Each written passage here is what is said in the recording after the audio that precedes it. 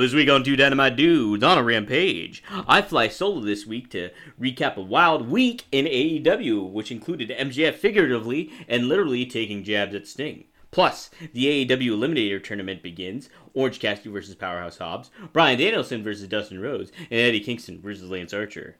I also talk the TBS Women's Title Tournament and how it stands out from all other tournaments. Also talk Pac versus Andrade 2, Cody versus Malachi Black 3, Adam Cole and Jungle Boy gets heated up, CM Punk's fight situation and having him not immediately in the main event picture. Is it beneficial or is it detrimental? And plenty more. This week on two, who? Oh, it is two, but just one. Dynamite Dudes on a Rampage.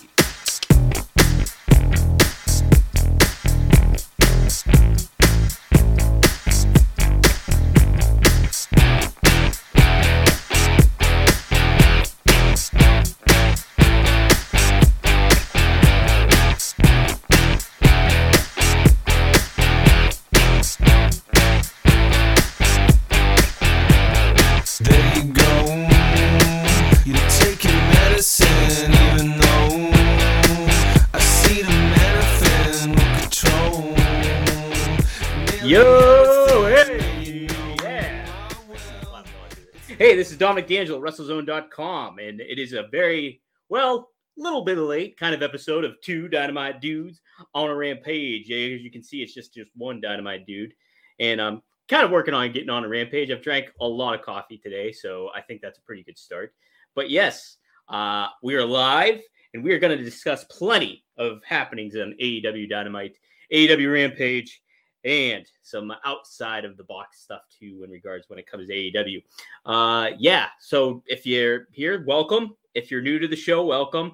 Usually it's me, Slapdick brother Dominic D'Angelo, as well as my degenerate brother Marcus D'Angelo, but he was sick this weekend. And so he did not get to really watch a whole lot of stuff. He was more concerned with getting healthy. So he's on the up and up. And that's pretty good. So good for him. He'll be back next week. But yes, it's just me. And I will be taking your questions live on air, as well as going over all the stuff that's happening. Hey, Nesha. Hey, Steven. Thanks for joining in. Good to see you guys. And thanks for staying with it. Even though this is a Monday episode at the end of rush hour nearing, if you're on the East Coast. But yes, Nesha, you got your Saints tonight. I know that. Hopefully they can turn stuff around. My Jets can't. But anyways, I wanted to start off. I got something in the mail that I think is wrestling related. So I'm actually going to do an unboxing right now in front of you all while we all get set up and people get situated in here. So typically I'm pretty selective when it comes to buying wrestling figures. And I think might be one of them. Let's hope I can get wow, they really packaged this one up. But we'll figure out what it is.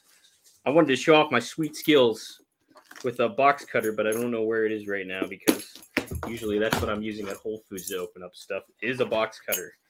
Fortunately, I have to resort to the everyman thing of keys. Marcus is doing all right too. He's just he just got hit with the bug. I think it was starting on like Thursday or something. But yeah, he's on the up and up now, but he's playing catch up with everything else. And fortunately, he did not get to watch any of which I thought overall, Rampage, I thought exceeded AEW Dynamite this week. I don't know. What do you guys think? What is this? Is this what I think it is? I don't know what this is yet. Because I just ordered this. If this is something, what else I'm thinking it is? This is it. All right. All right. Like I said, I'm pretty selective. I mean, obviously, when I was a kid, I used to buy wrestling figures all the time. But now I am pretty darn selective just because it's like, I don't play with them. So I have some over here on my shelf, but I very much pick and choose. I'm not like, I don't go nuts when it comes to it, but this one I had to get. And this is it indeed. And it's fitting because it's for Halloween. Halloween season is upon us. And so therefore, I hope this is engaging. This is not engaging via podcast if you're listening via that, so I do apologize, but I will describe it for you all. So this is what I got in the mail. Oh, yeah. Roddy Piper. Let's see if I can center this a little bit more. Roddy Piper via They Live. I could not pass that up. I was actually Roddy Piper for Roddy Piper for Halloween a few years ago as his character in They Live. So I was like, dang, I got to get this. This is like so unique. I didn't have a Roddy Piper figure besides that LJN figure I have back there. That's the only one I have. But I was like, I should get a Roddy Piper figure. So there it is, my unboxing. I might clip that up later on just to show off. See, we'll put him right in front of Batman. Michael Keaton Batman for now. But all right, well, let's get to it. Yeah, Piper's great. Let's get to it. We'll start here. One of my big takeaways for this week. Now, it wasn't really heavily advertised throughout the week, but something that I thought was just super well done. And I didn't even make a banner for it, believe it or not. So let me make up a banner here real quick. But yeah, it was, it flew under the radar. There was nothing advertised about it, but it's been an ongoing storyline. But I thought this was such a huge takeaway. And I'm a big promo guy. Obviously, I think that's what really kicks wrestling a lot. You can be skilled in the ring, and obviously that's very important. And obviously that's why we watch is violence, good versus evil, all that kind of stuff. But I think a huge takeaway, why The Rock was so big, why Austin became so big, you name it, why Dusty Rhodes became so big, Terry Funk, it's because of promos. And so I thought MJF this week delivered one heck of a promo. And I got to say, I think it just comes in the matter of he knows how to build a feud, and he's one of those rare guys that you can see in wrestling today that isn't afraid to walk that edge. And man, does he walk the edge with these promos, blurring the lines? We all know he's a heel, and we all know that it's like, big. He stays to that too, but it's also he lives it. He lives the whole thing, and so you don't see that a whole lot in today. And I just interviewed Ethan Page a couple weeks ago, and he mentioned that how social media wrestlers got to stay off social media a lot more and kind of keep that air of mystery about them. And MJF is on social media, but he's great on social media and how he is. But I just wanted to start that off with the show this way because I thought he really leaned into being a heel this week, like really leaned into what he said, not only in regards to like obviously his feud with Sting and Darby, but geez, like saying that stuff about Lex Luger. Obviously, he's a student of the business and a student of the game, so I'm sure all that got approved, and he's got the blessings of other people because he very much respects the business, as you could tell with that Fargo strut he started off walking out by it. He's a student of the game, so it was cool to see that kind of thing. I wonder how much people get upset, but that's the whole point of it, is to get upset about it and to cultivate that feud where you want to see Darby kick his ass. So I really like that. What did you guys think about all that part? Feel free to chime in. Let's see. Rich, hey, how you doing? Oh, you just got the part? I didn't even know they made a Funko Pop of Piper as John Nada. That's pretty awesome. I was not aware of that. Mike Seals are a major plus, Nesha. Yes. The Lex part got me too. So I thought it was just a huge takeaway from this episode of Dynamite. And I think honestly, like maybe the highlight of the show. Well, I can't too much say that because I was a huge fan. And well, this is a perfect segue into the next topic is the Eliminator tournament starting off. And two of my favorite guys, Dustin Rhodes and Bryan Danielson, kicking off the show like that. Man, what a resume Danielson is building up in AEW when it comes to opponents and matches and storytelling in those matches. And Danielson is, I think, the ultimate babyface in pro wrestling right now, just because his organic ability to connect with fans from just who he is as a person, but also what he's able to convey in the ring. And he's somebody too that can walk that fine balance of heel babyface in the ring from an in-ring work perspective, because do you notice there was a lot of heelish stuff that he's capable of doing in the ring? Obviously, when he's a heel, he can do that, but when he's a babyface too, he's not afraid of walking that line either. And the viciousness that he shows, I think it was Meltzer, somebody mentioned that on the podcast, is like on their show, is that he's able to convey being a heel if need be and stuff like that. And he does that. Like, it'll be interesting to see how him and Eddie play off of one another next week when it comes to the next match. Oh, my cat's throwing up right now. But Yeah, I liked that match a lot. And specifically too, you look at Dustin's work, being 52, I believe he is, and capable of doing what he's able to do in the ring, and just a pro, two pros kicking off Dynamite this week. It's something that I would be like, all right, if I'm getting a so-called, I guess, collage of matches that I loved in AEW so far, that would be one of them. Like, that Thunder Rosa, Britt Baker. This is just off the top of my head. Pac versus Orange Cassidy at Revolution. That would be another one. The tag match between the Bucks and the Lucha Brothers, CM Punk's debut. I could go on, but that would be one of the matches I've added to the list too. Ricky Stark's debut against Cody Rhodes. All those matches would really come into play for me. But yes, Bryan versus Mox in the final eliminator. Yes, Steven, I think that's where it's going to go. And that's really, I think, how it should go.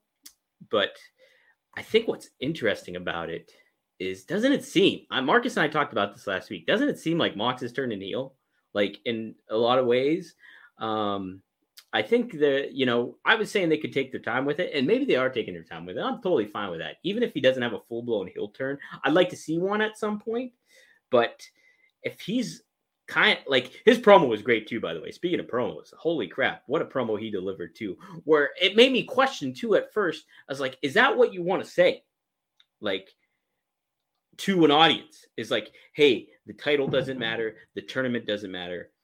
What matters is me making out in one piece to go and see my daughter. I think that's a good promo, but I'm like, is that kind of contradictory? Because but I think it works. And I think he brought some organic feeling to that promo.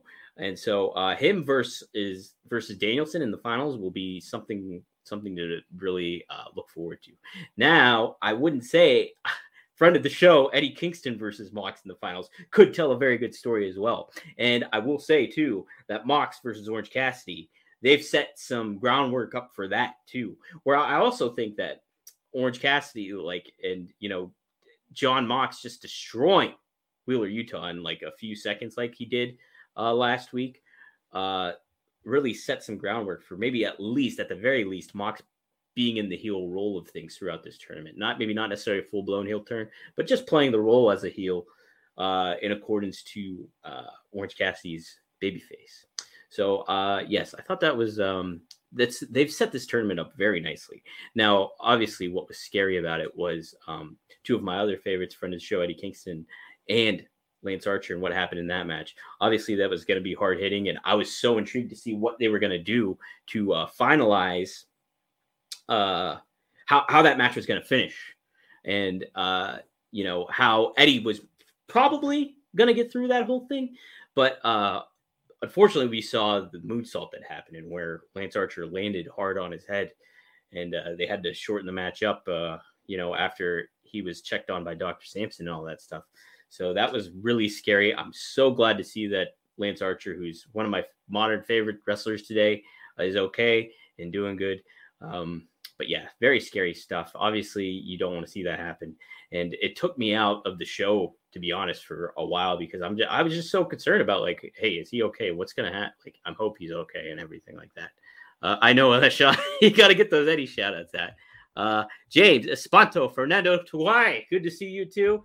Thanks very much. Appreciate always the plugs. Yeah, I was Nisha. In regards to Danielson and Rhodes, I was surprised it opened up the show too. I think it was pretty appropriate for how they laid out everything. But yeah, I was surprised. Obviously, that's like those two are personal favorites of mine. So me wanting them to go on main event, I could totally have seen that too. Then Mox should stop the hardcore matches. Do you mean in regards to if he turns heel? Or do you mean regarding his daughter? I see what you're saying. Getting out in one piece. That makes sense. Yeah, he should kind of do that. That could be another thing. That, like, hey, people love Mox for him being ruthless and hardcore. What if he cuts that out? Kind of almost like Mick Foley did in ECW, where he was the corporate guy in a lot of ways, and he did not play into all the extreme rules of Extreme Championship Wrestling. So that would be another new take on it. Plus, Mox has past ties with Foley too, as we know. So that'd be pretty neat to see, I think, overall as well. Yes. But I thought the tournament and how they're setting up the eliminator tournament has been very well done. Some intriguing matches and some more to come too. It'll be really cool to see what the finals pan out as. I'm pretty sure it's probably going to be Mox and Danielson, but heck, it would be pretty wild to see Eddie and Mox go at it too at Full Gear and Danielson going to something else. But I got to think it's going to be Danielson and Mox, and maybe Danielson beating Mox further sets up Jon Moxley as a heel. Not saying it's going that route, but it kind of looks that way. I get that vibe. At least I get that vibe. Another tournament going on is the TBS Women's Title Tournament. I think that's. I think there's a lot of cool intrigue about that as well. I actually wanted to pull up the bracket too.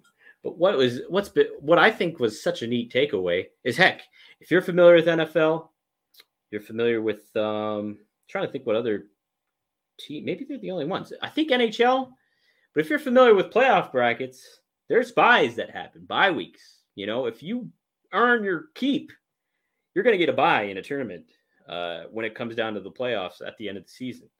And I think it's pretty cool that AEW utilized bye weeks. You don't see that in anything else. You don't see that in the King of the Ring. You don't see that in the Queen of the Crown tournament, which I'll touch upon that in a little bit. But I think them doing bye weeks is pretty damn cool. So like Nyla Rose, I believe, has a bye. Thunder Rosa, friend of the show, has a bye. Oh my gosh, who else? Jade Cargill, does she have a bye? Yeah, Jade has a bye. And then who else was there? There's one more woman that has a bye in the tournament. If you can help me out, let me know before I pull it up. But I thought that aspect and some of the women in the show playing like, hey, they got to earn it. Like they got to earn it. Even Ruby Soho lost to Britt Baker. It makes sense that she's in one of the opening rounds and trying to prove her stuff. Statlander, thank you, Steven Statlander. That's who it is. It's funny. Yeah, your mindset. I'm sure your mindset does change as a parent. Very much, I'm sure it does, and for the better, I would say too, because it just kind of grounds you out and makes you focus on somebody. Actually, Marcus, it's pretty funny. Marcus and I had a conversation about that today. In regards to being a parent and all that stuff, and how I'm just kind of like, hey, I can't find myself living outside of a city right now. I just don't see myself that way, and my priorities are like very much in my career right now. So, but we got a pretty interesting talk off the air, obviously, but in regards to that. But yes, that does kind of change your priority. So it's kind of neat that they play into that. And it would especially be neat too, where it's like somebody you can empathize or sympathize with in regards to Mox, because heck, he's a parent and that's a cool thing. He's loves his daughter. That's a very cool thing. And your priorities do change. But what if that became like a heel tool that he used? Where it's like, hey, Mox, we get it. I love that you love being a dad. But what if he was just like, yeah, I don't give a shit about anybody here anymore. And he basically said that in a way, but his priorities have changed. So it would be kind of neat to kind of blur the lines from a babyface and heel perspective. But also he's just blurring the lines, just being true to himself too, which is, I think, super neat too. Yes, Statlander and Soho. Yes, that's going to be a great match. I agree too. And I don't think somebody's got to play a heel in that role. I'm all for a babyface versus babyface match and them just tearing the house down. And which brings me to something I didn't even put on the lineup was Britt Baker versus Anna Jay on Rampage. I thought was a great match. And obviously, like, Anna Jay's relatively still green in a lot of regards, but I thought it really conveyed that you don't have to be silky smooth or have moves go through seamlessly and executed seamlessly to have a really rock solid match. Because if we're being honest, fights themselves are not silky smooth. They're fights. Shit happens. Like, you miss punches, you do all this stuff. It's not ballet. And I think having that kind of match really kind of mixed it up a little bit and shook up, some of the smoothness that we do see in AEW when it comes to some matches being executed where there's such like awe-inspiring athleticism that go down, and high flying and, topes and you name it, all that kind of stuff goes down where, hey, moves get executed. You look at the main event later on. It was hard hitting, but it was smooth because those guys are such pros. We'll talk about that in a little bit. But yes, I thought that match was a good setup for Anna Jay. Builds the story with Tay Conti and Britt Baker. I really liked this episode of Rampage a lot this week. Let's see. Yes, Conti and Baker looks like Full Gear. It is Full Gear, actually, Steven. They made that announcement, I think, on Dynamite officially, that it's going to go down. Winner of Statlander versus Soho going to the final against Thunder Rosa or Jade. Yeah, I'm kind of... Yeah, I think you're right. I don't know. I think it's going to be Soho going to defeat Statlander. I think this is my prediction here. So, Thunder Rosa will advance whoever she faces in the bye, and she'll defeat Jade. She'll get her win back against Jade, and then Jade will screw over Thunder Rosa, and then we'll get Ruby Soho, I think, ultimately winning the whole damn thing. So if I make a prediction, I will say that Ruby Soho will be the first TBS Women's Champion. That's my prediction. And then this will set up a further feud between Thunder Rosa and Jade Cargill, where ultimately I think Thunder Rosa wins that. And heck, the thrill of the chase continues for Thunder Rosa in regards to Britt Baker's title, who I think she should ultimately unseat Britt Baker, which I think we'll see. That's my prediction. If you guys have a better idea or thoughts about that, chime on in. I know I'm kind of all over the place, but yeah, I very much like the TBS title tournament. I think that title looks badass and super cool. It's very much on the lines of the TNT title, but I think that's okay. You know what I mean? I think it's good shit. So yeah. Let's see what we got next. Yes. So we just talked about this. Pac versus Andrade 2. Damn. What a match. Match of the week. I would say overall in wrestling entirely. Maybe I can't say that because I did not watch Blood Money 6 and I did not watch SmackDown, but I'm pretty safe assuming that Pac versus Andrade superseded all those. Because damn, that was a hell of a match between two guys that know that what the heck they're doing in the ring, and told just a back and forth story where it was seamless, but it was intense. And I don't think as a wrestling fan you could ask for much better than that. It was really damn good. So hey, the series is even. When's that rubber match going to happen? I don't mind if it's a year down the line or whatever. Make some build to it. And it seems like they're doing build at that by blending it into Cody Rhodes versus Malachi Black. And that was such a cool ending to the show of Rampage. Heck, I'm a huge Arn Anderson fan. Obviously, Marcus works for adfreeshows.com. So we all have our wagon hitched to Arn in a lot of ways because we're such admirers of him. But I loved him doing the finger gunpoint where it all ties into his Glock. And Cody came out charged from behind and attacked Malachi Black. And that's how the show ended until we got to Dynamite. So let's see if you guys have any. Hope Pac versus Andrade rematch for Full Gear. Yeah, I think they should wait, honestly, Steven. I don't think they should pull the trigger again so much that quick. I want to see it kind of play out where, heck, you have a tag match with Cody and Pac against Andrade and Malachi Black. I think that would be well played too. Heck, you look at how Andrade comes out to the ring in the black mask. Kind of makes sense, him and Malachi forming an alliance. I think that's pretty darn good. And it's elevating Andrade to the level he should be getting at because, he was just kind of, I don't want to say he was lost in the shuffle when it came to when he made his debut, but there was a lot going on at that time and trying to find the right fit for him as well as conveying who he is as a wrestler and a star. I think took a little bit of time. You had Chavo helping out a little bit. You had Vicky Guerrero first starting off. But this whole storyline, not only against Pac, but mixing it in and blending it in with Malachi Black and Cody, I think makes a lot of sense as far as building Andrade to the next level. So I'm intrigued to see it more. I'm curious. We'll talk about Malachi Black versus Cody Rhodes 3, which ended. This Andrade and Pac ended Rampage, but Cody versus Malachi Black 3 ended Dynamite. And you know what? That was like a wild bout. I did like it. I'm always a fan of Cody matches, and because it is kind of a classic,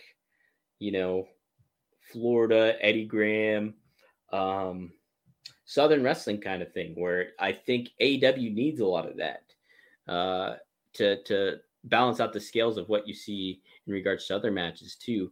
And so I think Cody plays a good balance to those scales, as well as other wrestlers do too, like a Ricky Starks and CM Punk, all kind of balance everything out where it's like, heck, it's not just the move sets that get done, but it's the story that's being told as well.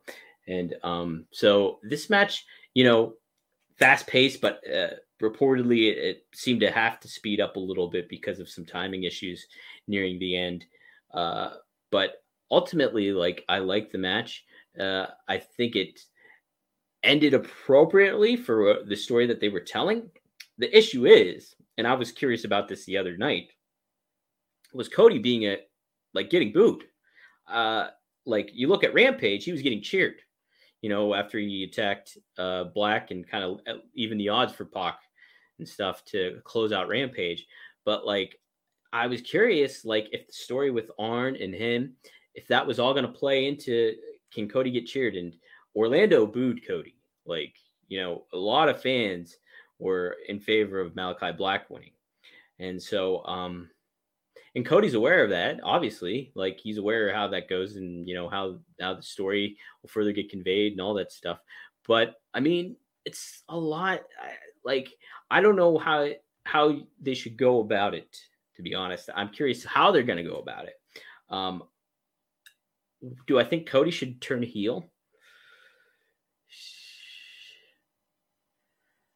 I don't know. I don't know, to be honest, because I think there's definitely some legs into having Cody turn heel, and it does make sense. But I don't know. I think there's some intriguing stories that can be played. You know what? I'm thinking about it more as just, as the show here goes on. And I think Cody could kind of get away with turning heel, and I would be all right with it.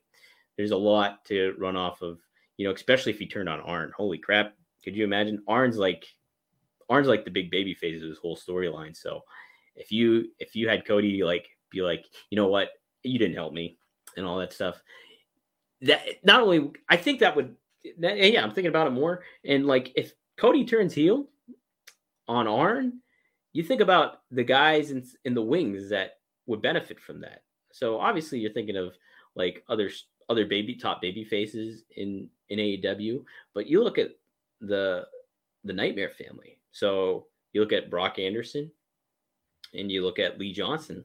Imagine them going up against a heel Cody and what that would do for them and everything like that, where you're laying the groundwork for not only establishing some potential new stars, homegrown stars from AEW. Hey, my cat Dusty's going to make a run in. But you're establishing, Cody as being one of your top heels to go against somebody like a babyface Bryan Danielson or a babyface CM Punk or a babyface Hangman Page. Hello, Dusty. But yeah, I think I'm more so on the boat of Cody turning heel. And Steven, I'm with you. I think that was you that made that comment. Let me say. Oh, Nesha made the comment. Yes, I love Cody too. I think Cody is great. He's a classic wrestler, and he knows the business. He has obviously his ties to the history of the business, and he knows how to handle himself when it comes to establishing and building yourself as a star. And I think that's always something admirable in wrestling. And there's nothing wrong, too. I'm going to say this, too. And this is across the board in wrestling. And from any kind of level, it's A-okay to have an ego.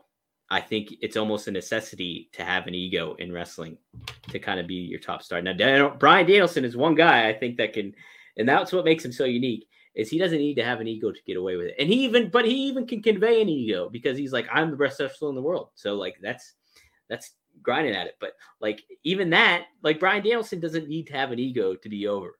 But I think a lot of stars, and this goes all throughout the history of the business, from Bruno Sammartino to Dusty Rhodes to you name it. Heck, Lou Thesz, like all these guys, Bret Hart, all these guys, CM Punk, all had to have some sort of ego. Austin too. And so I think that's a very important part of wrestling. And, if wrestlers are able to convey that to fans, have that freedom to convey that to fans, then that's making money right there. That is producing money. So yes, Cody knows how to handle himself. And I think ultimately wherever this goes, and I'm more on the side now of, heck, he should turn heel. It will pay off. There'll be a good payoff for it, because that's the name of the game. Making money in wrestling, that's the name of the game. Yes, Nesha, egos come with the job, exactly. So, yes, he said it on Road to the Top. He won't turn heel. Heck, a lot of stuff gets said in wrestling. A lot of stuff gets said in NFL. That's not always the thing. So, I just keep optimistic about it. Jeff Jarrett is somebody that's, what did he say? Delusionally optimistic. And that's the way to be in regards to wrestling, in regards to anything, building your career, life in general. I don't think there's anything wrong with being a little bit delusionally optimistic, being like, hey, this could kind of work out. And then, you know what? This seems a little impossible, but heck, it could happen. I like having that mindset. I feel fortunate that I kind of have that mindset a lot of ways. Yes. Looks like Fish is a heel.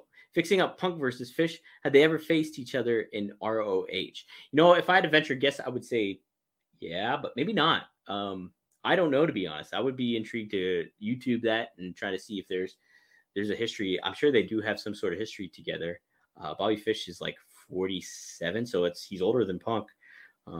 Is he 47 or like 45? Either way, he's older than Punk, so I could imagine they faced each other. I'll have to look into that. If anybody wants to look into that while we're on the show, go ahead. If not, that's fine too. But Bobby Fish, he's had, you want to talk to about an early track record for AEW matches and stuff like that? Bobby Fish is laying a good groundwork for that too. Now, something I did want to touch upon today that I kept in the matter of topics that pertains to this happens to be regarding CM Punk and regarding, did I not make a banner for this? What the man? All right, so I guess I didn't make a banner for it, but we'll talk about it anyways. Here is CM Punk.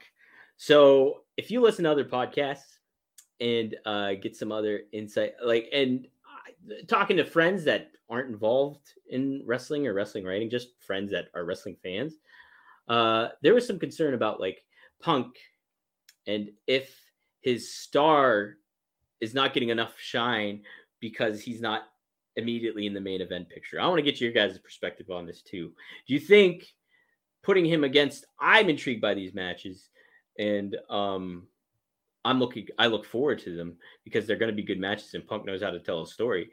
But do you think it's contradictory to not have Punk in a main event thing and be like, wow, okay, like heck, I can't wait. This is all completely hypothetical. I'm just throwing perspective to add a perspective to it is, heck, I would love to see, I can't wait to see CM Punk versus Kenny Omega at Full Gear for the title. Like, obviously that wouldn't make sense.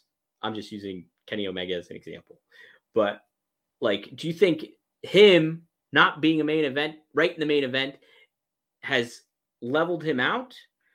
Or is it building other stars up as well as building a story to him? So I'll be straight out here and said I've listened to Cornette's podcast and what he had to say about it. And that was what he said about it, is like, he's just becoming a guy. And, I think it's kind of a different time in regards to a lot of stuff. So I see the point that's trying to be made with that, and that, heck, you want to preserve Punk for special moments and to make him continue to be that big deal that he is. But there's also, I think, a story being told. And there's also, you have to consider this too. Now, while AEW does do pay-per-views and things like that, they are a television business. So for them to not kind of, if you just had Punk showing up week in and week out and try, either A, he joins commentary, or B, he just comes out, cuts a promo. Hey, CM Punk's talking tonight. And that's kind of where they were starting off with. I think what they're doing here is they're trying to get some eyes on the product and get CM Punk's your star.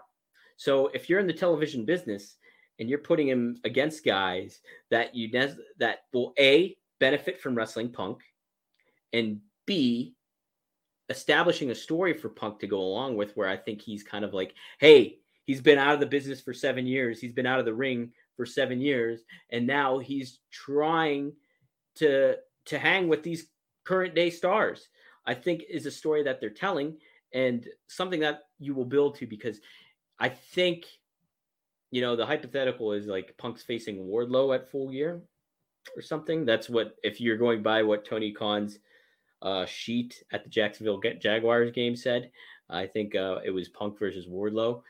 But if you're building, I mean, obviously if that's the case, the next step is going to be a heel like MJF, where bam, that's a whole lot of money hitting there, because you have a top heel and you have a top baby face.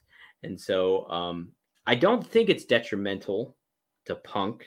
I think it's just kind of a necessity to have at this moment in time for AEW, because, I mean, you're kind of I don't want to say insulting the fans, but you're kind of not playing into being forthright with fans if you're just like, hey, Punk's showing up, he's cutting a promo here this week, oh, he's on commentary this week. Everybody's gonna be like, why isn't he wrestling? Like, what's going on here? And you can't give away, if you want to hold on to these big matches, you can't give away big matches where he's facing somebody, a big name on television. You can't do that. I mean, obviously you are in the TV business, but you want to keep holds of that, because you want to make those matches feel like the big deal that they're going to be. So while I see that what my friends and somebody maybe like a Cornette or whoever else has that kind of viewpoint of like, hey, CM Punk's kind of, you're leveling him out. I understand maybe that viewpoint, but I also see from a viewpoint of, hey, you're trying to continue get people to watch a television product, and that's the business they're in. They're not in the live event product. They're not in the pay-per-view product. They're not even right now like in the streaming service product. They are on the television product and getting ratings. That's their primary focus. So from that perspective, I think you got to have CM Punk do some matches. And if you're trying to elevate stars like a Powerhouse Hobbs and a Daniel Garcia, and like just having a good clash like a Bobby Fish and Punk, then that makes sense.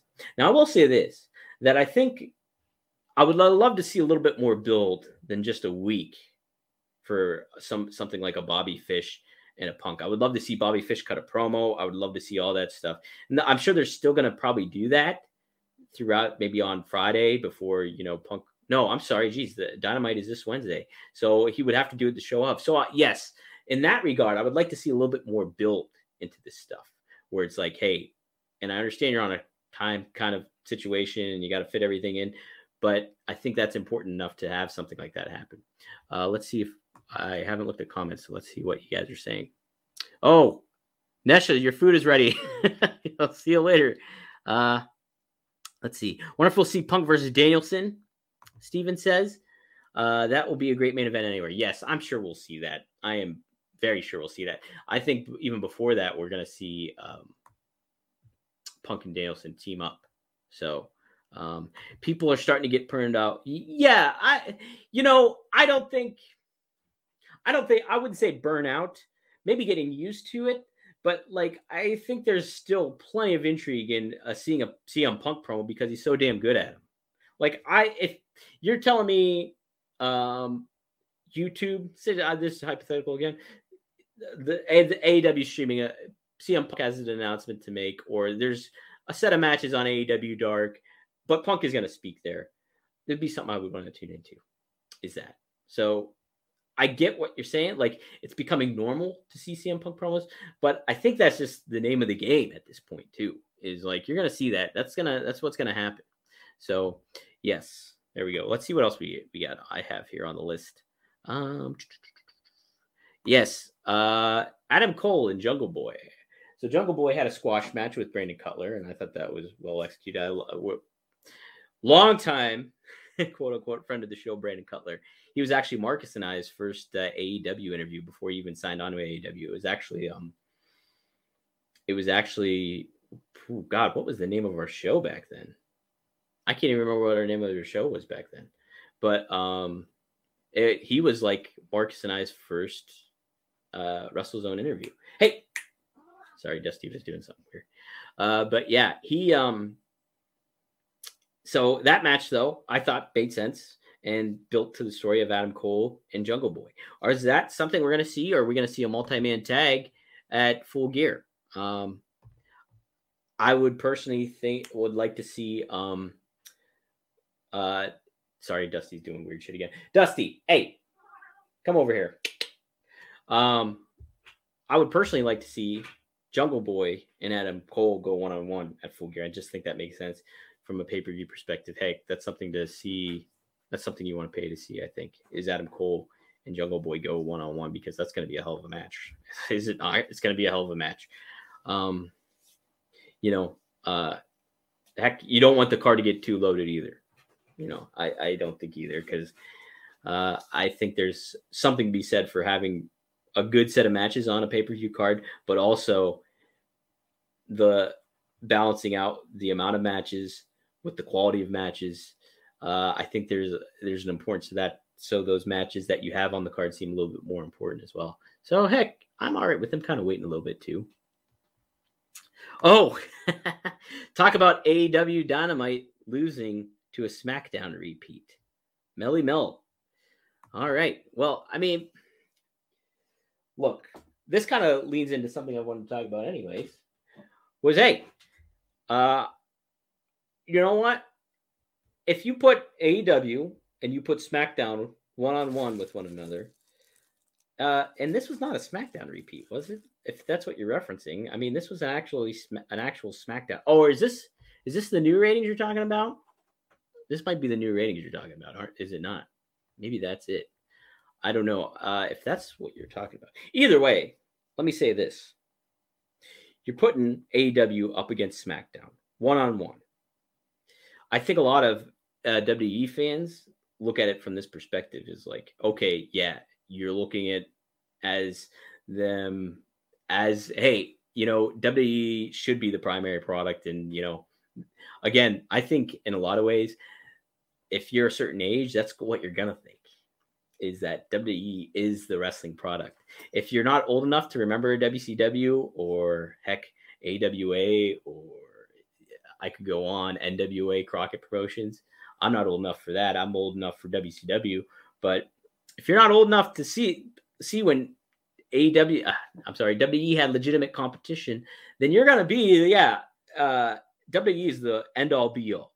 And I'm going to say, too, where I'm getting at here is if you put AEW up against SmackDown, WWE, and heck, you put it up even against a Raw at this point, I will say AEW is the better product. But I will also say that you move AEW Dynamite to Monday night at 8 p.m. on TBS even at this juncture. I think Raw would still, just because of the foundation it has laid out over the course of 20 years and over the course of the familiarity of Monday Night Wrestling, that Raw would beat AEW in the ratings to start off. And I would also say that considering SmackDown is on Fox, a broadcast network television station, a huger audience, and just, yes, that established brand that you're familiar with, then that SmackDown will beat AEW Dynamite in the ratings. This is something that over the course of time takes time. AEW is not going to immediately punch WWE in the mouth, nor would any other product in competition with another product. So I'm trying to think what would be a good comp to this, but obviously NFL is, and nothing will ever top the NFL in regards to another football league. That would not happen. But hypothetically, if the NFL was completely changed their rules of how the National Football League is run and how football is played, things totally change. Players totally change. You take out a whole bunch of aspects of football that people love, and then say this other product, this other league comes out, hey, we embrace those rules that the NFL used to have, then it's going to take some time for a new league to establish a name, a brand, and a reputation, no matter how good it is or anything like that. So AEW, y'all lost. Why is it y'all? This is just AEW show, Melly. I like good wrestling. So, and covering AEW is what I do. So I don't think, I think you're a little misguided on this. I embrace and enjoy your correspondence, though. However, I will say that AEW is trash. Melly, if you could give more of an explanation of why you feel that way, go right ahead. Because I'm just for good wrestling, and I don't think WWE is delivering very good wrestling at the moment. I just don't. And I also feel this is what thankfully you did bring this up, because this is kind of what I wanted to talk about, was the out of the box conversation of Eric Bischoff and him on 83 Weeks, him and Tony Khan going back and forth. Now, if you're familiar with this, Eric Bischoff, Tony Khan basically said, had voiced his opinion about, competition, to Melly's point of WWE and all this kind of thing. And he gave his viewpoint on that. And then Eric Bischoff was forthright in his opinion of saying how he felt about Tony Khan's comments. And then Tony Khan came back with those comments saying, hey, glass houses, all that kind of thing. This is all paraphrasing. I do encourage you, whoever you are, whether you're Melly or another person on here that's an AEW fan, to look into what Eric Bischoff specifically said, and also to what Tony Khan specifically said. But both the opinions got voiced. And I will say, like I just said, from a rating standpoint, if you put 1 and 1 against one another, right now, because of the reasons I just said, WWE would win against AEW. But from a quality of a wrestling product and what's being done right now, I think the wagon to hitch to, if you're a wrestling fan, is AEW. So, but what I'm getting at here is it's Bischoff took exception to what Tony Khan said too in regards to Ted Turner. I just transcribed this right before he got on the air. So took exception to what Tony Khan said about Ted Turner knowing 1% of the wrestling business, while he, while Tony Khan was not, there for how everything unfolded, whether Ted Turner was a fan of wrestling or not. Tony Khan is an established fan of wrestling and has been, but it's unknown how long Ted Turner was a fan of wrestling before he got in the wrestling business. So basically, what I'm trying to get at here is Bischoff voiced his opinions. Tony Khan voiced his opinions. Bischoff obviously knows the business. Tony Khan is new inside of the business, but knows a lot about how things should be marketed, television and how a product is. Obviously, being the son of an NFL owner, the biggest product there is going on television overall across the board is the NFL. So being familiar with all that stuff, Tony Khan has a lot of knowledge too. And even Bischoff said in his argument against Khan that Tony Khan is a brilliant person, but a lot of, like, he feels a lot of ignorant stuff got said. What I think would be great is to have these two work together, Bischoff and Tony Khan, because I think what's great about wrestling and is all these different personalities in the business and these different perspectives in the business. Now, let's see. I'm looking at comments here. Okay, so Melly did not respond. She just laughed crying. She's laugh crying right now. This is the only response I got. So that's fine. Southern term, why, y'all? Jeremiah says AEW has not been good since Grand Slam. I disagree with that. But I will say this week, Dynamite was not to the level it has been at over the past course of the weeks. It's still a good show, but I don't think it was to the level it has been at over the course of what they've been doing since Grand Slam, or even before that with Punk. This was, if Marcus was giving his Meltzer rate, I'm curious what he would give it this week, but obviously he's not here. Steven says, I'm fine with Khan trash talking, but it will get old and may lose some viewers because of it. You know, I don't know if it would necessarily lose some viewers. I think what it would lose is, I don't know. You don't want to lean into that. I like the trash talking a lot too. I think that makes it a lot of fun. And even Bischoff said that as well, is like, heck, he encourages that kind of stuff. But what he took exception with is what Tony Khan said about Ted Turner and the results of, like, kind of from Bischoff's perspective of Khan using some data to kind of make this more seem like competition. Now, from Khan's perspective and from WWE's perspective, even I'm saying this, is that WWE definitely considers AEW competition. They definitely do, because you look at what they've been doing in reaction to what AEW has been doing. Obviously going up against them 30 minutes against SmackDown and everything like that, I think kind of conveys their mindset of how they feel about AEW, whether they like it or not. But I also feel from maybe a logistical perspective, AEW's got a lot of work to do to get to that level. But heck, if you're in the wrestling business, yeah, I don't think there's anything wrong with calling out the quote unquote top dog in wrestling. And so obviously WWE is that, but there you go.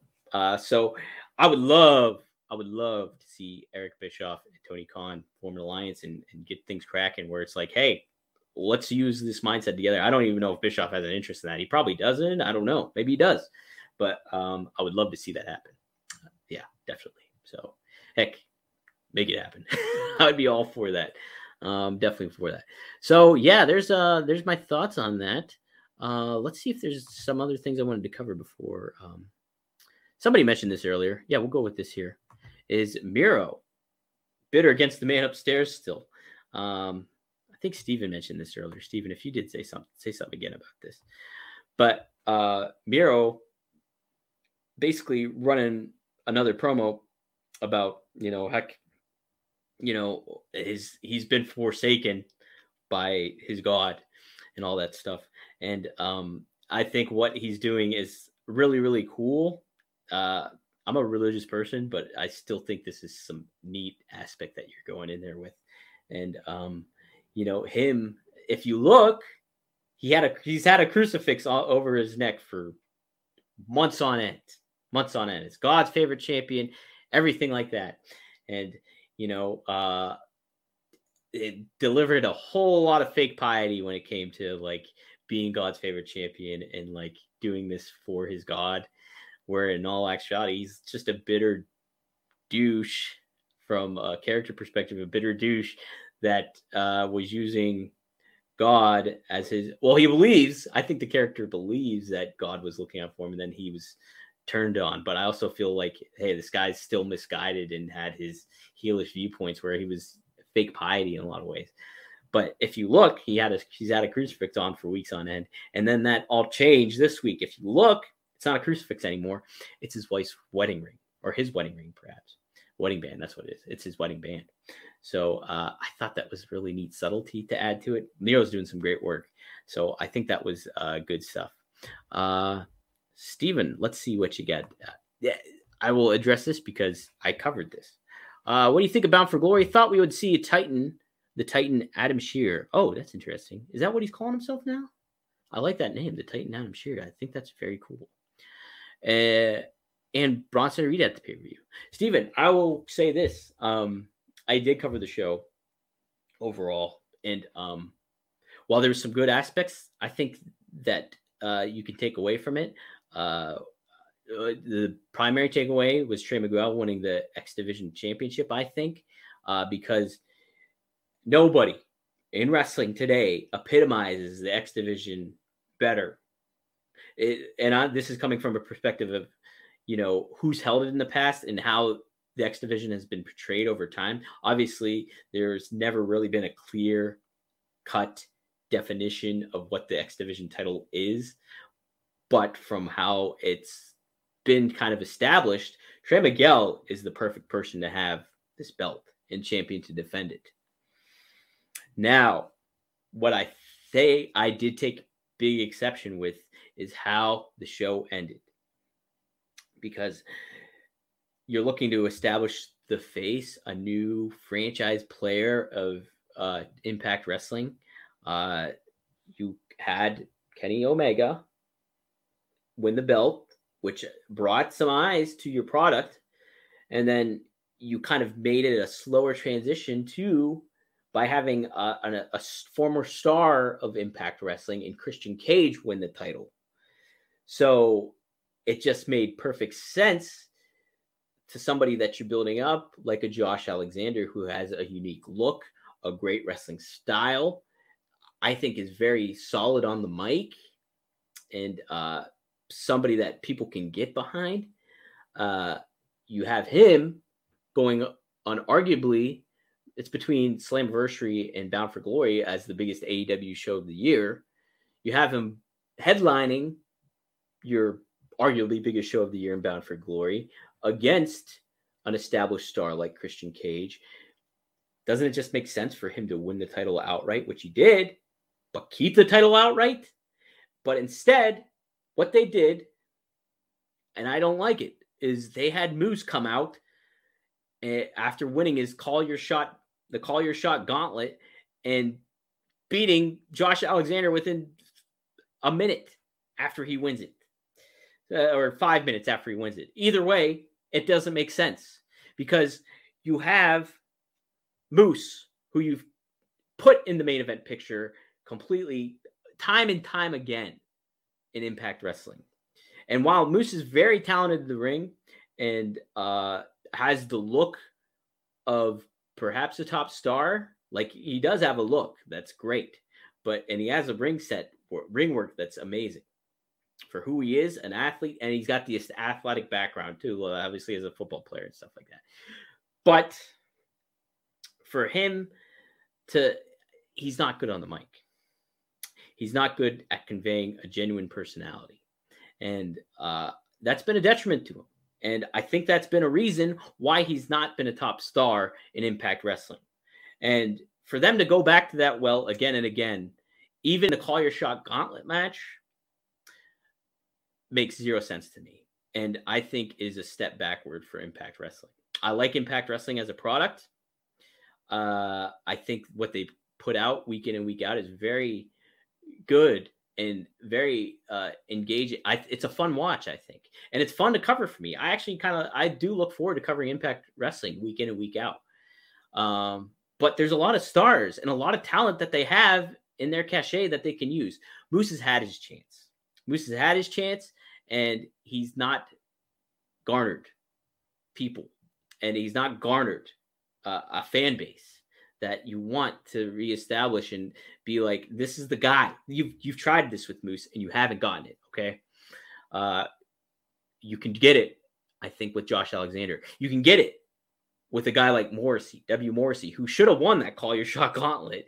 And there you go. You have another top guy who's not only he's got a WWE background, but he's reestablishing himself.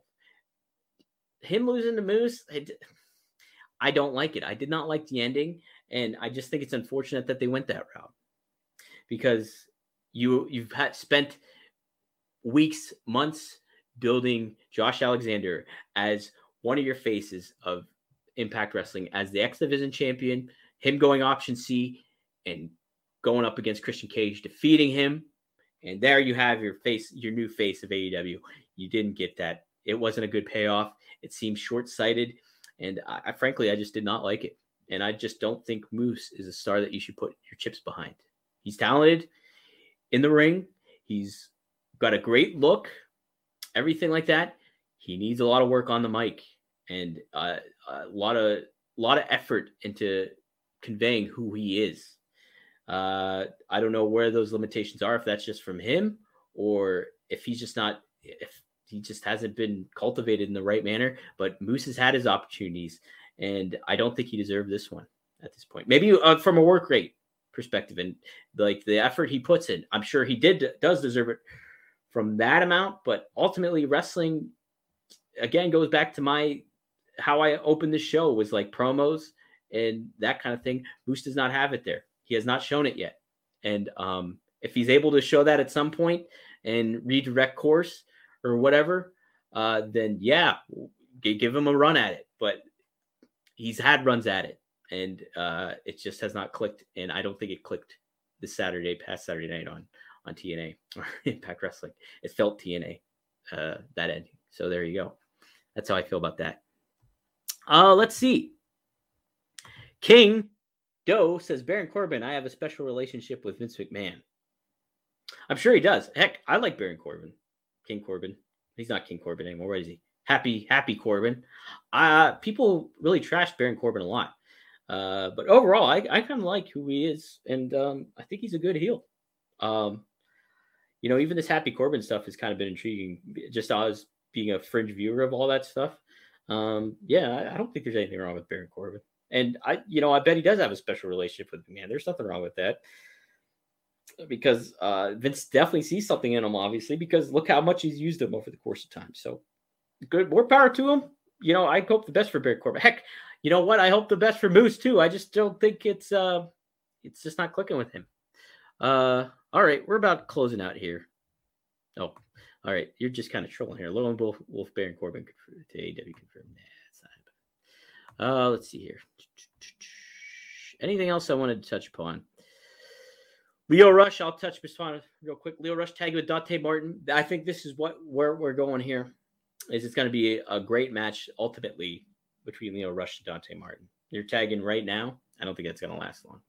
I don't think Dante Martin's not a heel, and I don't think it would fit for him to become a heel unless I think he maybe could be capable of it, but I just don't think that's the route they're going to take. So it'll be neat to see them butt heads one-on-one, because Lio Rush is talented in the ring.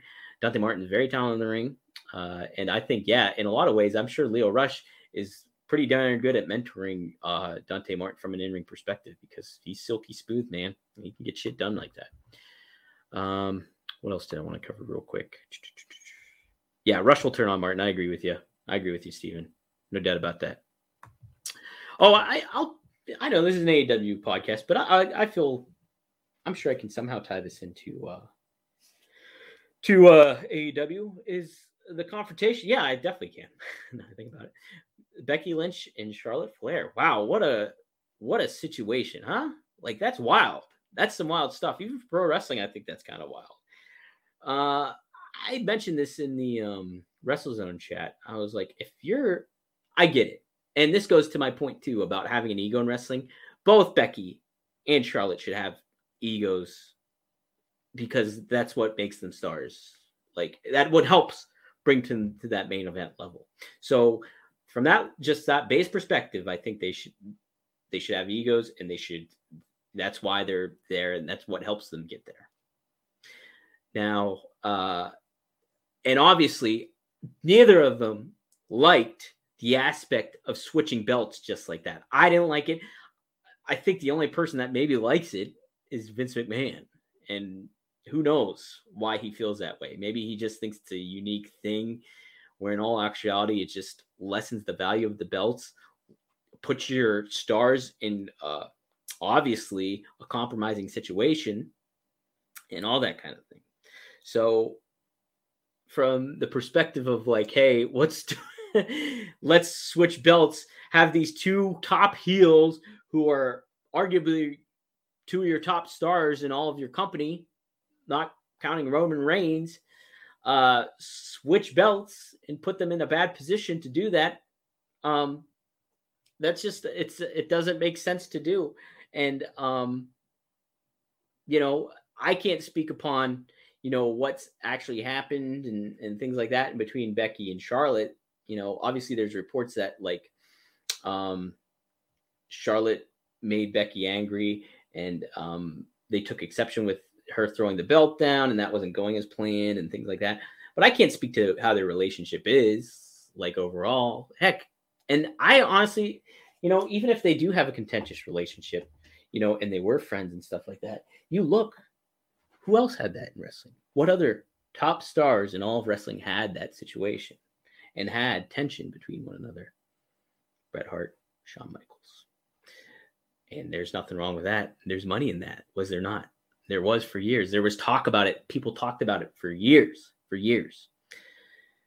But let me say this, is if this is something that is contentious, obviously you're putting your stars in a compromising situation. But if this is something that is contentious and people and your top stars are having a problem with this, what does that say about your overall locker room dynamic in WWE? If this is something that you're putting your top stars in, it can't be an overall good dynamic for, if your top stars are having a problem, what's that saying about everybody else, from the mid card, from the low card, like from the bottom card up? What's that say about everything else going on? There's WWE overall, I think over the course of these several years, systematically has had a problem, obviously I can't speak to that from their perspective, but heck, from an outsider perspective, from seeing how these reports are going, from reactionary stuff and how they overall handle their product, I don't think if you're a wrestler and you want to be a top star, you're going to be very positive about the dynamic that's going on in WWE right now. So there's my elongated thoughts on that, Stephen. But thanks for bringing that up. I do like that question. I agree with yes, and you tie it into, this is where I was going to go with that too, is we may see in Charlotte in AEW soon. I think that's a pretty damn safe bet. Because, yeah, if Charlotte's not liking this stuff, and she's got, obviously, like a Cody Rhodes, has a very strong family history in the business and knows how the business is supposed to work. Same with Becky, too. Becky knows her shit, and she knows how things should be handled. Obviously, like, she's got her own viewpoints, too. But Charlotte is another one, too, that obviously WWE is, hasn't treated her character properly, hasn't treated her dad properly, hasn't treated the titles properly.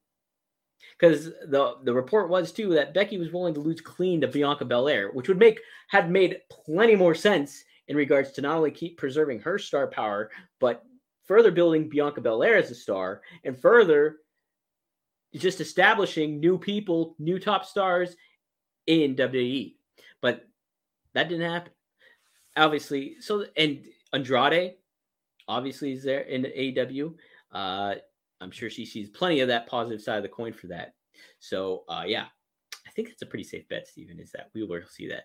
They ought to just, and I agree with you too, they ought to just unify the women's titles, Becky 2 belts. I agree with you. That's what they should do. That's what they should have done. That's what they should do across the board with a lot of their belts, the world title included. Yeah, WWE Championship, you don't need a universal title. You don't need that. How much more intriguing would it be? And how much more intriguing matchups could you have if you just had one world champion? And how much importance would that make to across the board for your show overall? Wow. This is an AEW show, but I did a lot of talking outside of AEW this week. But heck, and I've been talking for a long time too. Damn, this is like a regular ass show. Just me by myself though. I do have an announcement to make. If you like me by myself, you're going to start seeing that probably for an extra 30 more minutes each week, because I will be doing a new show for Major League Wrestling at WrestleZone, and it is called the MLW Fusion Fight Report. If you're not familiar, I do write for MLW. I've done their weekly recaps for the better part of 2 years. So I've followed the history of MLW from their previous underground shows in 2002 and 3, and have done coverage of their underground shows, and am very familiar with the history of their product. And I faithfully followed their show each and every week since I've started. And even before I've started, I was a fan of their work too. So I'm doing a weekly report show on the ongoings of MLW. So if that's a product that you've been interested in getting into, this is another way that you can familiarize yourself with it. I'll help you guys out. And I don't know if I'm going to be running that show live or not, but I will set up something where you guys can ask questions and do things like that, because I'm very excited to get this show kicking and give my weekly recaps on what I think is the tightest wrestling product going overall. From if you're a fan of how the business should be conveyed overall, I think MLW does it best out of anybody. They only do an hour show each week in and week out, but that show is packed full of intriguing personas, characters, importance of titles, continuity, callbacks, and a diverse way to portray wrestling, because there's a lot of diverse ways to portray wrestling, from a luchador perspective, Lucha Underground perspective. Because if you've watched Lucha Underground, the former Dario Cueto, who is now Cesar Duran, is in MLW, and damn, what a fascinating aspect that has been since he's shown up. So yes, I will this Thursday be on the lookout for the first episode of the MLW Fusion Fight Report on WrestleZone.com. So look out for that. As far as interview goes, Colin Tessier, WrestleZone prodigy, has interviewed Tony Deppen, talking about ROH and plenty more in that to delve into. Tony Deppen's one of, I think, a very cool star to keep your tabs on. In addition to that, Marcus and I had a Two Dynamite Dudes special where we interviewed Crowbar post his AEW appearance on Dark. And he's what a smart guy for the business, and such a nice guy, and huge Star Wars fan. So give that a listen or a watch. That's also on the YouTube. Subscribe, like, do all that kind of stuff on YouTube, on podcast, your podcast listening option of choice. Do all that kind of stuff. I also, like I said earlier, I interviewed Ethan Page. We talked about AEW, Men of the Year, Dan Lambert, Chris Jericho, and we talked a lot about those figures and his avid fan as an avid figure collector and stuff like that. So give that a watch or a listen as well. As far as anything else goes, there's plenty of, just go on WrestleZone.com. We got plenty of good stuff.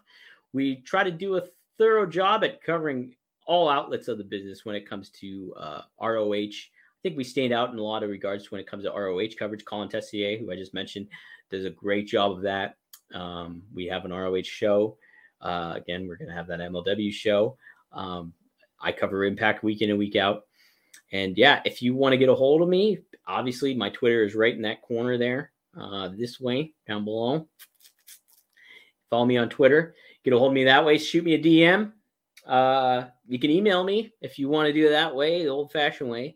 If you want to send an extended message at DP as in Paul, D'Angelo at gmail.com. Feel free to shoot me an email. Otherwise, yeah. Thanks, guys, for tuning in. Thank you for listening if you're listening later on. Yes, as I said, I appreciate you guys sitting through me opening my Roddy Piper They Live figure to start off the show. And I very much appreciate all the engagement that you guys bring to the show as well. So, oh, yeah. Steven, I'm glad you brought that up. Tony Nese sitting in the crowd. Yeah, I think that's a good talent to acquire. I think he's underrated. I saw him, and I forgot I saw him back in 2015 at a House of Hardcore show.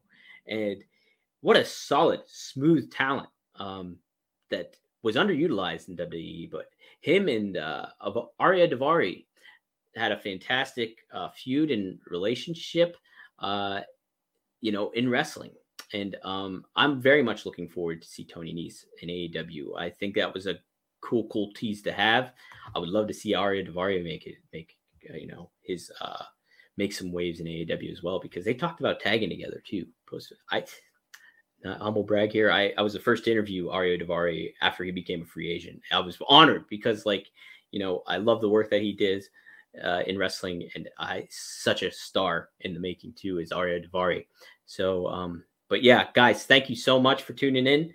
Marcus will be back later this week for what's going to be a Halloween episode. Ooh, spooky, for AEW. 2 Dynamite Dudes on. Oh, MVP this week, MJF. My MVP is MJF this week. So there it is. Boom, right there. But that'll do it for this week on Two Who? Dynamite Dudes on a Rampage. See you later on.